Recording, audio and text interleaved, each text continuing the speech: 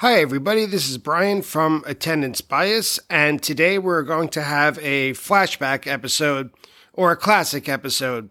The episode that is now what I consider a classic is the first mini episode ever of Attendance Bias. For those of you who haven't been listening since the beginning, before every episode was an interview with a guest, I would have a short episode, usually about 15 minutes, where I would explain a little bit about a jam or a show that I attended that meant something personally to me. And this is the first one that I thought of when I came up with that idea. The flashback episode, or this mini episode, is of August 4th, 2015 in Nashville, and specifically the jam from Weekapaug Groove. This episode was brought up to me recently during an interview I conducted with AJ Masco. His recent episode was about July 15th, 2000 at Polaris, and when AJ brought it up, I realized I hadn't listened to this episode in nearly 2 years since it aired. The compliment and the idea of it being brought up when AJ suggested it, it brought me back not only to this time in my life in the summer of 2015, but also to the very beginning of this podcast in 2020. In 2015, I was in a very tumultuous place, emotionally speaking, and this experience in Nashville, as you'll hear in just a minute, and this specific jam brought me to a higher level of renewal and acceptance of where I was and where I could be in the near future.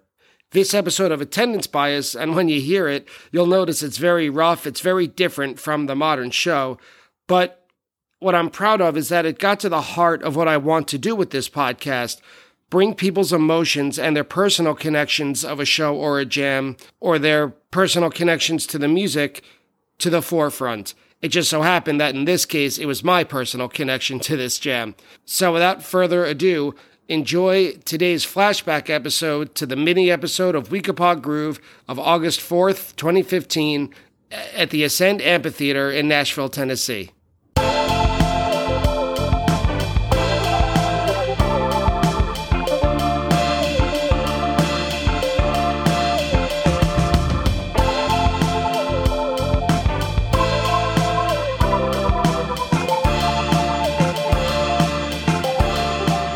Hi, everybody. Welcome to the first mini episode of Attendance Bias. I am Brian Weinstein, your host. These mini episodes will feature a breakdown of a single song or jam from a show that I've attended.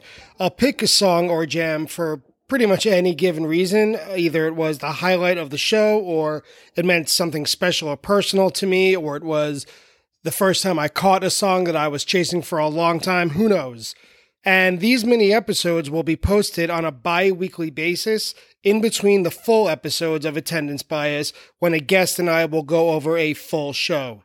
Today's mini episode of Attendance Bias will focus on Weekapaug Groove from August 4th, 2015 at the Ascend Amphitheater in Nashville, Tennessee.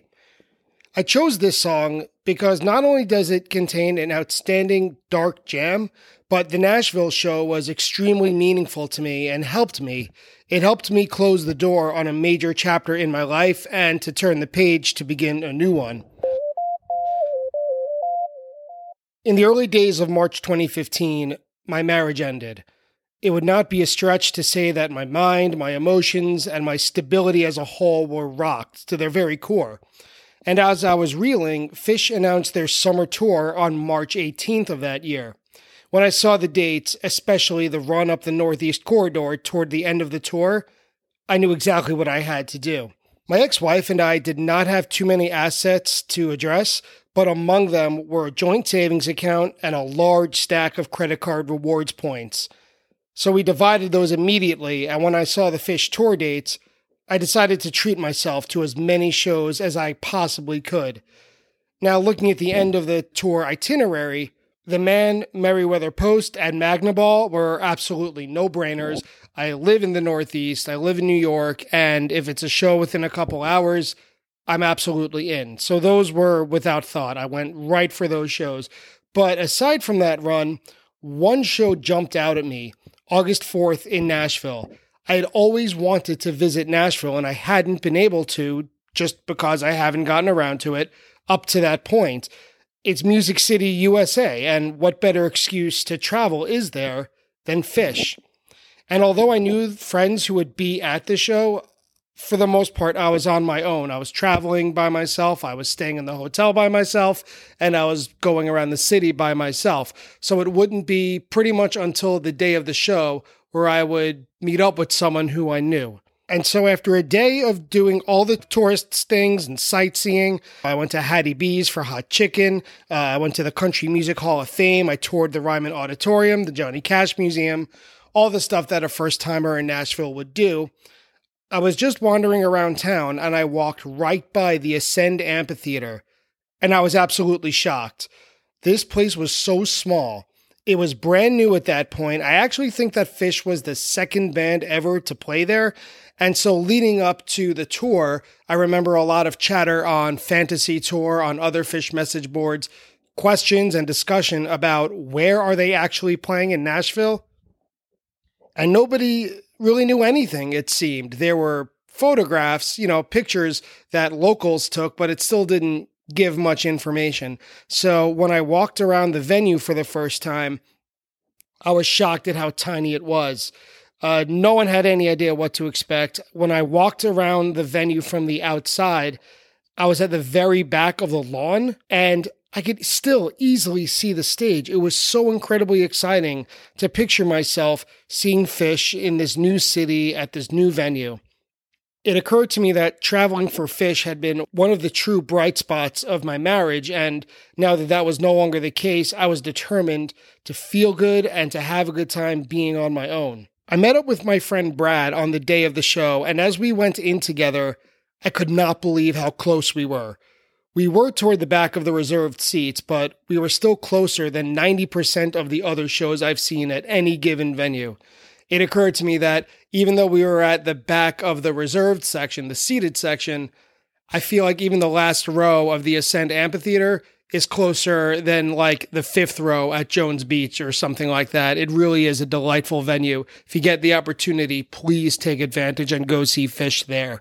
The first set was fine. It's what we might call average great Phish. There were highlights for sure, like the funky Wolfman's Brother and the crowd dancing like crazy during No Men in No Man's Land. And the lyrics of When the Circus Comes to Town carried a little bit of an extra special meaning for me this time. But to be honest, there really wasn't much that blew me away. I even in real time wasn't thinking that there was too much that I would listen back to after the show was over. I'm not complaining. I had a really great time, but it didn't really hit me in that place where Phish is so often able to do. But that all changed with the second set. The second set of this show contained a Mike's Groove for the ages. Not only does Mike's song have the fabled return of the quote-unquote second jam, which I know is a sore spot for some hardcore fans that are adamant that it is not the second jam, but I don't care. I'm going to refer to it as that anyway. But it has the second jam, and it goes into Piper with minor key jamming, a really strange Cross-Eyed and Painless with odd vocals, and then it segues right into today's choice to close the whole Mike's Groove and the whole set, Weekapaug Groove. The opening of Weekapaug is made clear in the Cross-Eyed jam at the very end, and the song immediately becomes weird. At about 1 minute in, it slows down to almost half speed.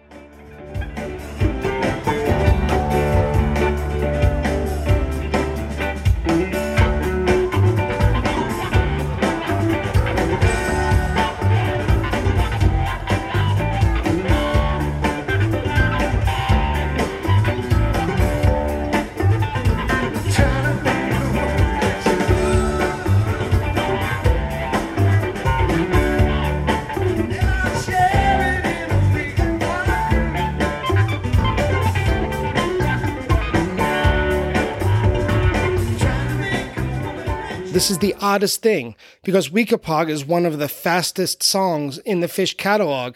Maybe this was some sort of preview of the Slow Llama that debuted later in the summer. I've just never heard a Weekapaug groove this slow. And then throughout the rest of the song, the band keeps the slower tempo, maybe not at the very, very end, but for the large majority, they do. At about 2 minutes and 45 seconds, Trey comes in with some combo of Plinko jamming and his Mutron pedal effect that he perfected, I'm guessing, for the Fare Thee Well shows earlier in the summer. It's this great combination that showcases a new, unique way that Trey was able to deliver this amazing summer.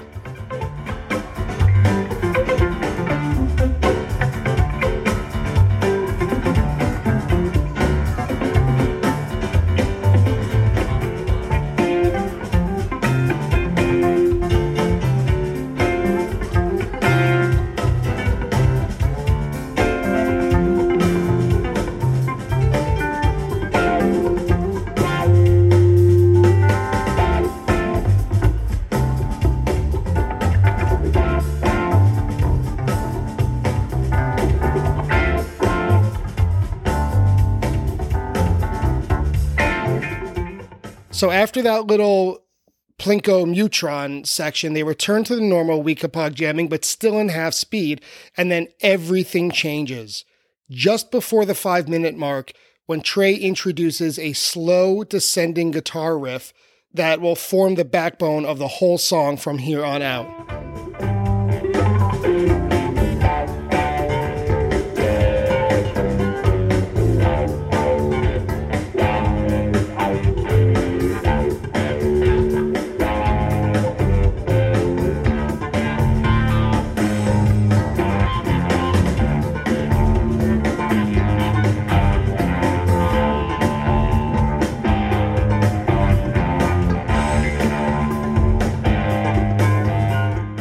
Once Trey is playing that slow descending riff, within a few seconds, Page and Fishman drop out and they leave Trey and Mike all by themselves.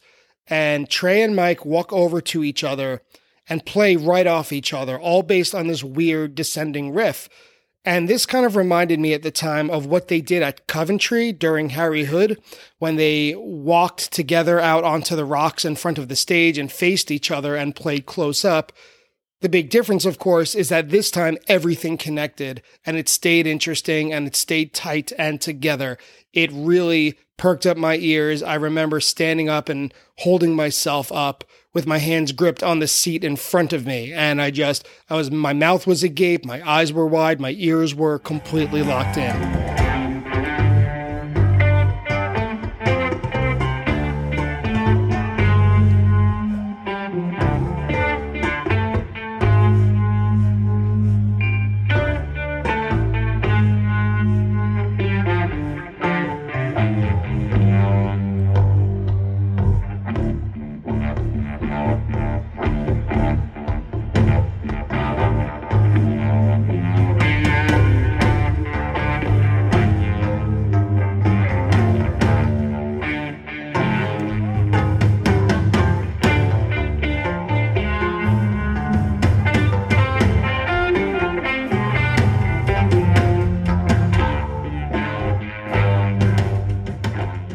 The two of them find a groove at about 6 minutes and 20 seconds when they settle in to this dark, twisted, slow burn, Iron Maiden type metal jam. Fishman pushes his deepest floor tom while Page is, I think, on the clavinet. It's kind of what Fish would sound like if they played death metal. It actually reminds me of the Carini from December 30th, 2012, if that helps. And if you weren't at that show or you don't know the Carini of which I'm speaking, definitely make your way over to listen to that. That's December 30th, 2012, that Carini and this Weekapaug groove. By the end of the jam, there's this deep bass, these tribal sounding drums, high-pitched guitar shredding. It's got it all. If you like Dark Fish, this is made for you.